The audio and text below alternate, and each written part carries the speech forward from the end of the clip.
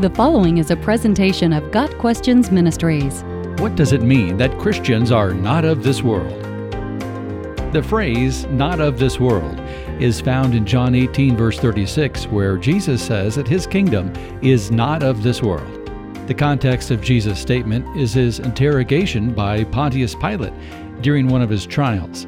Pilate had summoned Jesus into the palace and, in trying to ascertain the charges against him, basically asked Jesus to incriminate himself. The conversation went like this. Pilate asked, "Are you the king of the Jews?" Jesus responded with a question of his own. "Is that your own idea, or did others talk to you about me?"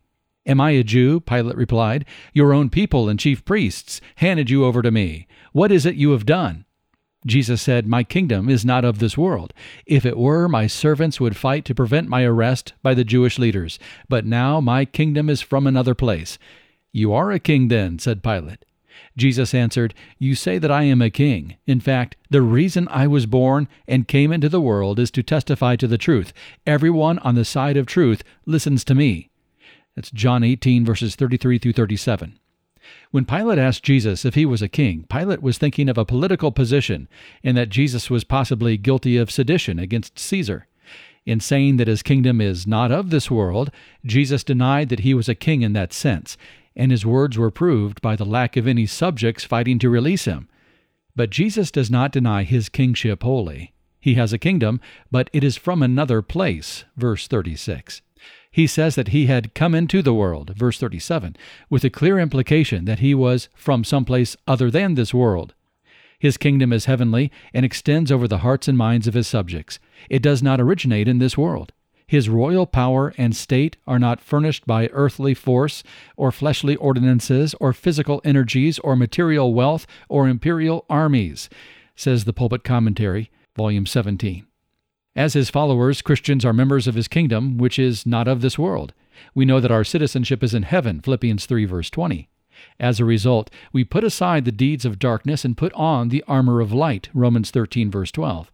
We wage spiritual battle, but the weapons we fight with are not the weapons of the world, 2 Corinthians 10, verse 4. We seek first his kingdom and his righteousness, Matthew 6, verse 33, and we rest in the knowledge that our King gives us eternal life. The world and its desires pass away, but whoever does the will of God lives forever, 1 John 2, verse 17. We are on earth for now, but our earthly lives are nothing but a vapor in comparison to eternity, James 4, verse 14. This world in its present form is passing away, 1 Corinthians 7, verse 31. The sufferings and trials of this world are part of life, but in remembering that we are not of this world, we know that such things are just for a little while.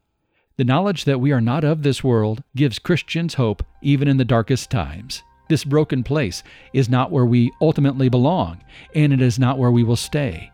We are receiving a kingdom that cannot be shaken. Hebrews 12, verse 28. Christians, as part of Jesus' kingdom, are not of this world. We've been adopted as heirs of heaven by God himself, and that is where our citizenship is. Until our King returns, we wait and we hope, and we do what we can to bring others into the not-of-this-world relationship with Jesus Christ. Got Questions Ministries seeks to glorify the Lord Jesus Christ by providing biblical answers to today's questions. Online at gotquestions.org.